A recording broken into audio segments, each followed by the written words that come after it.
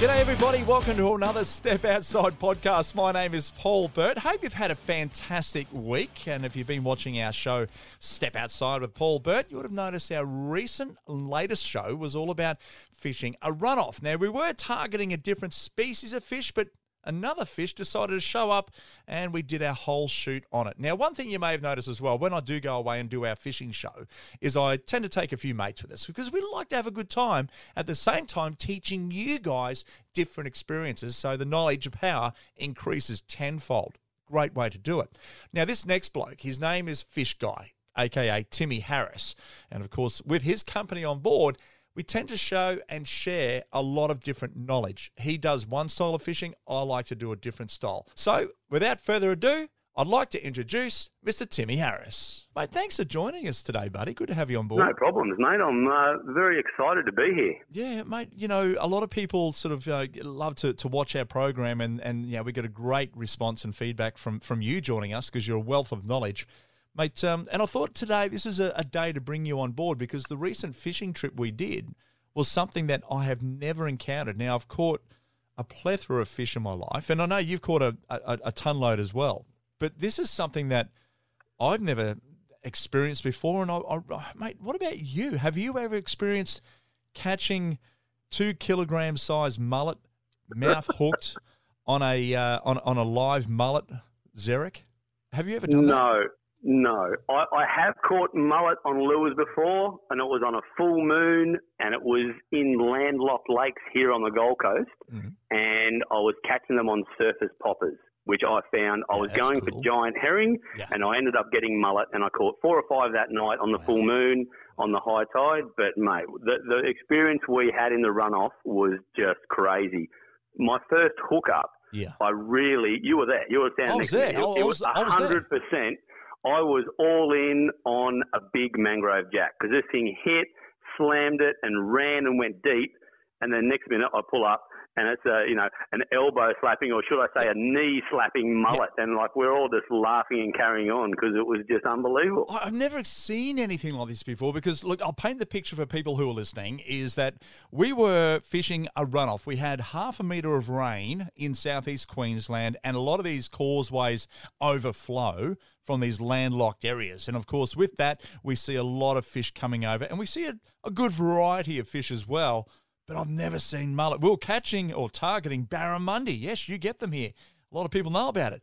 Mangrove jacks, jewfish, trevally, but not mullet. And these mullet, like you say, Timmy, they're the size of your arm, mate. They're freaking huge. They're incredible. And you know, we catch the first one. And I thought, okay, you know, this is fishing. Yeah. Things happen. You go, yeah, we can catch one. But then, you know, 3 casts later, catch another one. And then we got another one. I told my cameraman to turn the camera. I said, I don't want to see mullet. Who wants to watch mullet being caught? Okay. Yeah, we did jag 1 or 2 because, you know, there was a severe runoff there. It was flowing at 55 knots. The water was racing over. And we did get a couple like that. But, mate, the rest of them, when we started hooking them in the mouth, we told Jack, mate, you need to film this. You need to record this because this is something that we've never experienced as two, I believe, accomplished anglers who are still learning, but has anyone else done it? So, mate, I'm putting it out there. This is incredible. Oh, it is. And at the end of the day, like you hit the nail on the head just then, learning. Like we have been around, we've caught a fair few fish in our life, we've caught just about one of everything. But when you know, that's the beauty of fishing. You just learn. Every time you go, you learn something. And every time you go with someone else, you learn something different, you know, and it's incredible. I've never caught a Patagonian toothfish. No, well, we'll have to go over there one day. Let's take the show over there. We'll go and get one. I think we've eaten one before. I'm not sure. But anyway, mate, there's a whole heap of variety of things. Mate, the lures we were using, I mean, that was quite unbelievable as well because we're using a live mullet, as in the lure, the live mullet, to target mullet, really. And they were big. Yeah, like, you know, we're all using different colours, and I was using the red fin colour, which, you know, if the viewers out there haven't seen it or the listeners out there haven't seen it, you know, Google your Xeric live mullets in your 4.5 inch and you'll see the R. And R stands for redfin. It's got stripes on it. It's a funny looking colour, a bit of a green sort of a colour with some red fins and bits and pieces. Yeah. But we think that one worked, or we came to the conclusion, because that one caught about 10 fish, and the other colours that we were using, like dark ale and olive guppy and the other ones we tried, only caught a few. So, they're the ones I was using. I know. I'm putting it down. I'm putting it down for the colours as well, not experience. Yeah, but there's a bit of fish guy in there as well. Like, it's, the talent comes into it as well, but not just lure colour. So, it's not your fault, Paul, that you were using a colour that didn't work as good as mine. But we won't say that on air, will we? I had an ugly lure on. That's all I can say. Hey, mate, when we're talking about, fishing floodwaters, the first thing that comes to mind is danger. Okay, so we've got to be fully aware of where we're fishing, the surrounds. Tell us some of the things that you've got to keep an eye out there, Timmy, if you're fishing a floodwater runoff, so to speak. Look, the first one that comes to mind is it's very easy to see the water is travelling extremely quick. Yeah. And if you ever fall into that, there is no use swimming against it. You just got to go with it down the creek, and you'll go a kilometre in no time at all. Yeah. Something that really comes to mind when I'm standing there, often or not, we're standing along the rocks, along the edge of where these overflows are and these drains are, and you can see the water at your feet rise up and down. Yes. And it changes quickly. 10 minutes time, it might drop 10 or so centimetres. And then as the tide comes in, the pressure of the tide moving in with the flood waters moving out raises it up quite a lot. And that can be, within half an hour where you're standing could be a foot underwater very quickly. Yeah, you got to be super careful.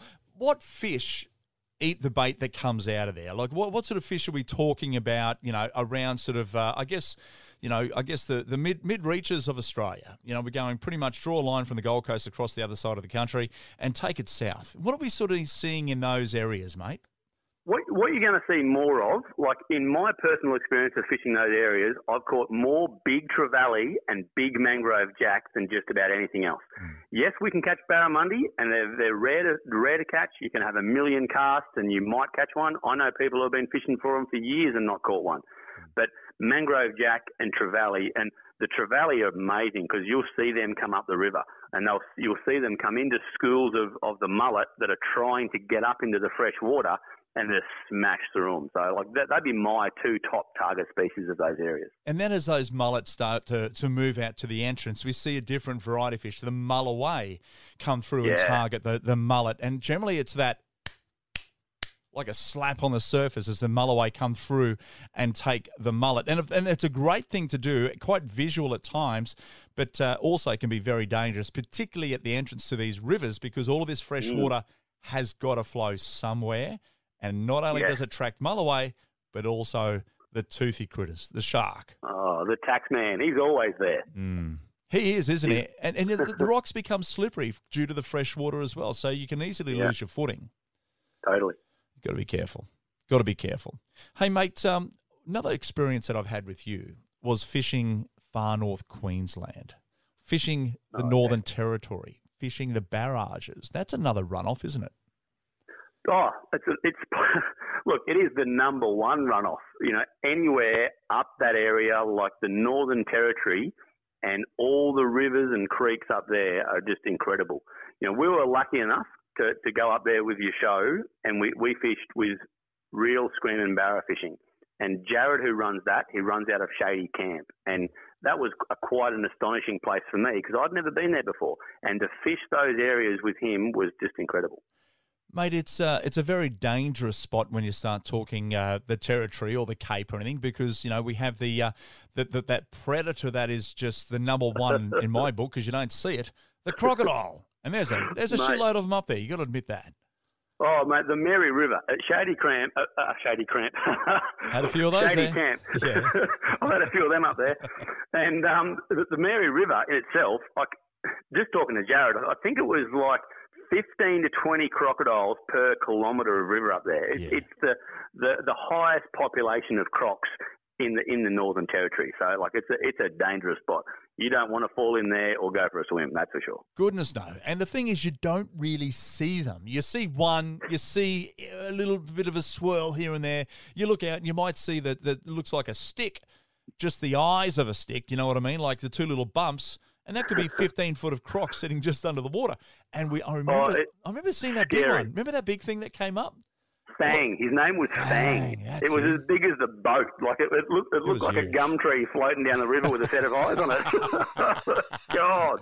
He did, mate. And I remember the story. I was being told by someone up there. Can't remember who. Actually, I do, but I'm not going to say.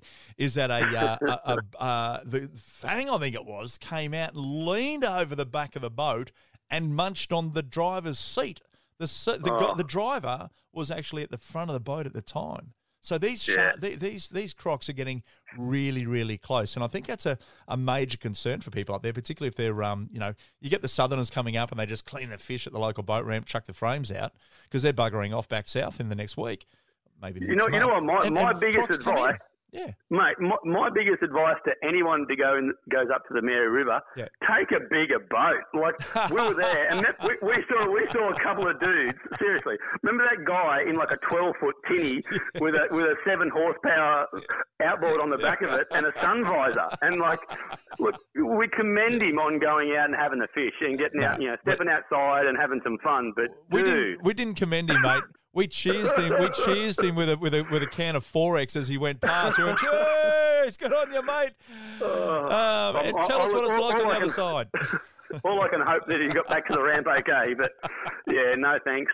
Go in a big boat with high sides, and the big crocs will leave you alone. That's fine. And go with a guide on the first day, because the guide's going to show you where they catch the fish, and you can easily work it out anyway. But what sort of lures would you use up in that area up there? Because the runoff that you see, particularly coming into April as the end of the wet season into May, it's pretty good fishing. But, the lures and some of the runoffs there, Timmy, because some of the areas we fished fresh water, you realistically, you could have peed harder than a lot of that runoff coming out of some of those little drains. And they're holding fish. It was quite surprising how little amount of water was needed. Like some of the areas we were pulling barra out of, and they weren't, metre plus fish, but they were at that 700, 800, 850, and we were catching them on just about everything from our, from some squidgies and rubber tails, the 100 millimetre sort of size, to hard bodies. And then my favourite was some of the surface lures was epic. To chuck a surface lure into those little shallow 1 metre deep drains, and the barra are popping and smashing behind the lure as you're bringing it out. Yes, you don't hook as many, but spectacular. And it certainly was, because I know we were fishing these runoffs in the sense of it looked like the Everglades. You had all this, bushy reeds and grass, and it looked pretty good. And it's just these little drains of water that might have opened up to, say, 5 to 10 feet wide, and then it sort of narrowed in amongst the grass. And there was a rock barrage there with a little bit of water, and we were all lined up along that because you thought, geez, it's a nice day to go for a swim. Lo and behold, there's a big crocodile sitting right there, you don't know. But the barra, man, they just stack up. Those chase bait live, those mullets, they were pretty cool, weren't they? The drunken mullet. Yeah, the drunken mullet with the prop on the back as well was incredible, And my favourite was when we were up in the freshwater side, because of the big barrage up there at Shady Camp. One side, towards the north, is the salt water, and then towards the south is all the fresh water. And when you go up into the fresh, I just love those lilies. As you say, it's like the Everglades. You're cruising through the fresh water. There's massive lilies everywhere, big as anything. And in between them, you're trying to pull barramundi out in between. And to throw the Xeric frogs, the 4-inch frog, was epic. Man. Like, to me, that is the epitome of fishing. The soft water, soft plastics in the fresh water on the surface, and those frogs, moving them through the reeds and lilies and stuff with a barramundi just munching them. Even if you don't hook up, you get 4 or 5 hits on the way out. That's a rush. That is a rush. That's awesome. It was out of control, realistically, and even using some of the shrimp patterns in the squidgies, I found they to be absolutely brilliant. And putting some S-Factor goop on the actual lure also helped with the fish hanging onto the lure even longer. Because sometimes with the plastic, they'll grab the placky and they'll pull it back because they've got 10 times stretch, half of the all the plastics do these days. And just to get that little bit more grip for the fish to hang on a bit longer, I found the S-Factor goop was it worked really well. For me, it worked well anyway. Well, it did, and we proved it with the tarpon. We caught heaps of tarpon up there, and as the sun would get higher in the morning, and you get to that 8 or 9 o'clock, the tarpon would sort of shut down a little bit. And on our way in between each fishing spot, mate, the goop on the lure, mate, the tarpon would hit it 9 times out of 10 with the scent on it rather than not. So, for me, that was easy to prove. Yeah. Using the freshwater side, the wrigglers, again, squidgy, I'm going to talk about these lures. The squidgies work well. You get them up to 100, 110 mil, whatever it is, because the tail would really sort of vibrate away. And those, and like you said, the surface frogs, all that sort of stuff fired up. But when we went into the salt water and we hit some of those drains and barrages downstream from the weir at Shady Camp, I was using more the squidgy fish up to 150 millimetres because it had that sort of block paddle tail that gave it more of a mullet appearance, because there were a lot of Popeye mullet and diamond scale mullet in that area that the bigger barras and jacks and everything were munching on. And I think also they can find that vibration a bit more. It's a bit more of a thud, thud, thud, thud vibration in that dirtier water. In the salt water, as it's running off, you get that dirty water. So, I think that's a big factor of the barra feeling that vibration, and they're just chasing it down and slamming it. Mate, you remember that little area where the water was flowing out through the sort of like a canal system, but it wasn't. It was, in the middle of nowhere. But they had that rock bar with a drain that was literally about 3 feet wide. Yeah. And one side of the river, the Mary, was basically about 2 feet taller than the other side. And as the tide dropped, the waters would level out. One would go higher, one would go lower. So the water was flowing into that canal system or the river. And on the other side, it would turn as the tide dropped away. And, of course, that's when you'd start to get fish over there too. That was a pretty cool spot. Lots of fish.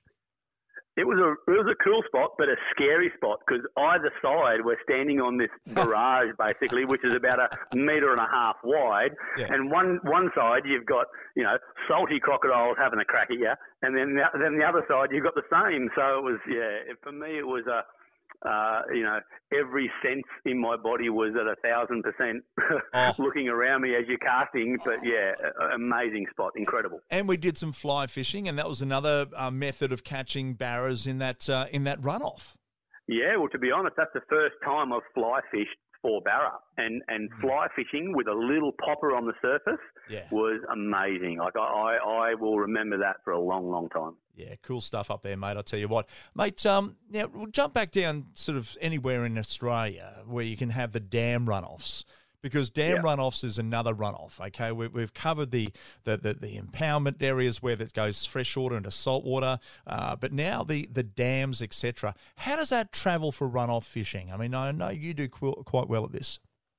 Yeah, well, like even from around our area here on the Gold Coast, we've got Hinds Dam, which is in the wonderful Hinds land. It's a 20-minute drive just about from anywhere near the Gold Coast, and it fishes extremely well. We've got amazing bass in there, and for my liking, I like stalking Saratoga. I do a lot of kayak fishing out there, but also there's some areas that you can access by foot. Some areas you can't. It's against the rules out there, but other areas is totally fine.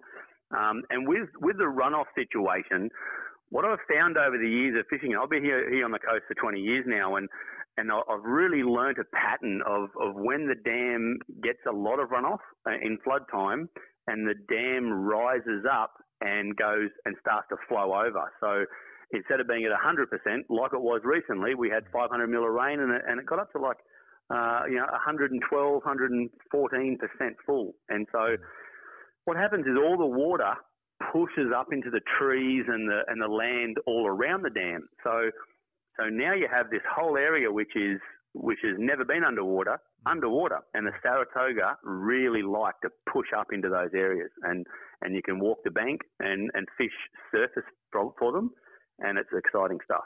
What are you looking for, Timmy? Like if you're stalking the fish across the surface, the idea is for them not to see you.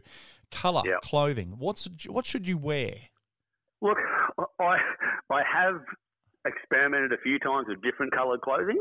I always wear long gear now, and I always wear dark colours and things that will sort of semi-blend into the background, because I have really noticed, I guess, for the guys down south who chase trout, it's a similar situation where you're stalking along the bank and you're waiting to see movement. Saratoga don't really sit still for too long. They're always just looking around to feed, and I always go at low light situations, so dawn and dusk. I don't bother doing it in the middle of the day, but you'll see water movement where the toga are sitting. And if You know, I did wear wore a long shirt a while ago which had bright yellow on it, and I couldn't catch a fish. Every time I got anywhere close to a fish, they'd balk and fly away, and you know, you'd see a huge explosion in the water and they'd take off. But so yeah, dark colours. The better you're making yourself invisible to them, it'll be, you know, you come up with a fish.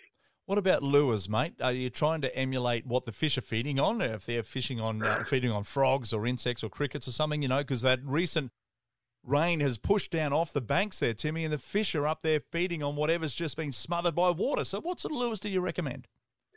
I primarily use weedless stuff, but I use a bit bigger, say around that 80 to 100 mil walk the dog style lures as well. They seem to go quite good on the first, say, week or two of it being flooded, but as it starts to recede a little bit, I find because you get closer to that grass, closer to the bush and the sticks, weedless setups work well. So I do use paddle tail lures with no weight. So I use a Gamakatsu size 2 sort of hook, 2.0, and no weight at all. So it's just you just want to fish that top of the water. Also use Xeric, you know, my frogs. Frogs are killer up there. They're really good on the toga. They are your favourite ones, mate. Fishing before a storm. Storm fishing leading up to it. The barometer's starting to rise. It gets really hot and muggy. You know, it's been feeding that system, and then the storm hits. Obviously, electrical storms most of the time. And then, you know, the barometer drops, temperature drops, fish go off the bite. But right on that peak time is ideal, but it's dangerous. Yeah, it is. And look, to be honest, I've been caught out a couple of times where I you know, you get those really hot, stinking, muggy days, a little bit of a northerly blowing, you know, sucking into the south where the storms are building. And it can be really good fishing. I have had it at times where I've caught nothing. Obviously, it's called fishing, but for a reason. But I've had some epic times of the build up to a storm, but you've got to get out of there before it becomes a bit too dangerous with those sparks. Yeah. You know, graphite, carbon fibre rods and sparks are a perfect recipe to get yourself lit up. So, yeah, stay away from that. And generally downstream from a dam wall is another spot that's pretty good as well. I do recall a Wonga Dam with all the water flowing over that wall at one stage. Yeah. That the river below the dam wall was home to Meter Plus barramundi, where people normally wouldn't fish, but they were catching a lot of them. And the same with a lot of other dams, even up around Somerset, Wivenhoe. We're talking the Hinds Dam is the below the wall. If you can start in a point where you can legally get in there with a kayak and then move upstream and hit those holes, that's a great way to target good quality Australian native species. Well, I think what it does is it increases your chances to catch some good fish, purely under the basis of when there is runoff, when there is flood rain, fish move upstream to breed. You know, and to go to a different part of the river. You know, with bass go out to breed out near the saltwater and the brackish water in winter, but depending on what time of year it is, fish keep pushing up the stream. Also, if it's been dry for a while, like we've had a long time at the moment over the last few years, many parts in Australia that's been in drought. And then when you get these flooding rains, the fish go up the stream. So if you can get on any focal point of the river, a barrage or where a dam is below a dam, the fish are going to be more congregated in those spots. So your chances of catching something is increased. Mate, when it comes to runoffs, wherever you are fishing, if there's a tidal movement, you're going to have water flow. Now, that's another runoff, isn't it? Such as sandbanks, because sandbanks, you get them all around the country, or a rock wall, or whatever it might be. But if there's tidal influence, you do get a very similar effect, and the fish come and flourish in those regions as well. Yeah, well, it's a focal point. So, you know, wherever you've got tides, you've got everyday runoff. So everyday runoffs can be a drain, like living here in the city on the Gold Coast. We have many, many drains, pipe drains that feed inland lakes. We have developments that have small drains that come out of them. All of those on the going out tide is a runoff. So you're going to get, you know, your surface fish like your GTs and your trevally and stuff hanging around those areas, your giant trevally, and also your giant herring. And then even when you go out on the flats, if you go out on the flats, you know, each sand area has runoff. So you might have, you know, on one big sand flat, you might have 10 different runoff spots that you can go and chase your bread and butter fish like your brim and your flathead. They're going to be wherever water runs off, that's where they're going to be because the bait is going to be running off those flats. it's a prime example. A few weeks ago, I was doing my Channel 7 weather from just from a normal park in the Nerang River on the bank. And we had torrential rain that just bucketed down for literally half an hour, and I reckon we got 4 inches. It was a hell of a lot. You'd probably call it 8. I'd call it 4. But, mate, so what happened was I went down and stood next to the rock wall there where I was about to do my cross, and I could hear this, the water flowing out of this pipe, running onto the rocks and into the river, and then you'd hear this boof, boof, boof, boof, boof. And they were the trevally and the brim, probably a few jacks in there as well, smashing up the bait fish that were congregating around that runoff as it pushed in, because they're after the food. It's a food chain. It's a simple and a perfect example of a runoff that happens by nature, and that is just a simple bit of rain falling out of a pipe. Yeah, and where we are here, like, we get a lot of small prawns, and often or not, when you do get those, thunderstorms and things that produce, 4 inches or 8 inches in my scale, that'll push prawns out of all those little tiny gutters and drains that are all everywhere. And it's not areas that you're actually visually seeing. Like, a lot of these pipes go up and under all the infrastructure. So just because it's underground doesn't mean there's no fish there. But that's where all the bait and all the prawns and everything else live. So when you get a flush out from an afternoon storm, just after the storm has passed, that is prime time. And we've seen that time and time again, of exactly the situation that you've just described. That as soon as that water comes out of them pipes anywhere, you've got fish. They're there. So what sort of gear should we be using? Okay, so someone wants to go out there and go, right, I'm going to have a crack at this. I've got a 10 to 15 kilo spin stick. I'm going to put on a 100-pound leader, and I'm going to flick an 8-inch popper. Well, that ain't going to work in certain areas. Probably a lot of the areas it won't. So you need to go more finesse. What do you sort of suggest as an all-rounder that's going to tick the boxes for everyone? I use like a 6 or 7 foot rod. I often use Shimano CI4. I love them. I run 10 pound on that, so I can just about stop all your bread and butter fish. Yeah. If I'm going a little bit heavier, I just go to a 4,000 size reel instead of a 2,000 or 2,500 size reel, and I run 20 pound. If you're running 20 pound with 30 pound leader, you can pretty much, fish any of the runoff stuff that we do. And if you're going out onto the sand flats and you're fishing the everyday runoff, for your brim and your flathead, you can go right down. You go back down to your 6 and 8 pound gear with maybe 10 pound leader max and have some fun. Go light.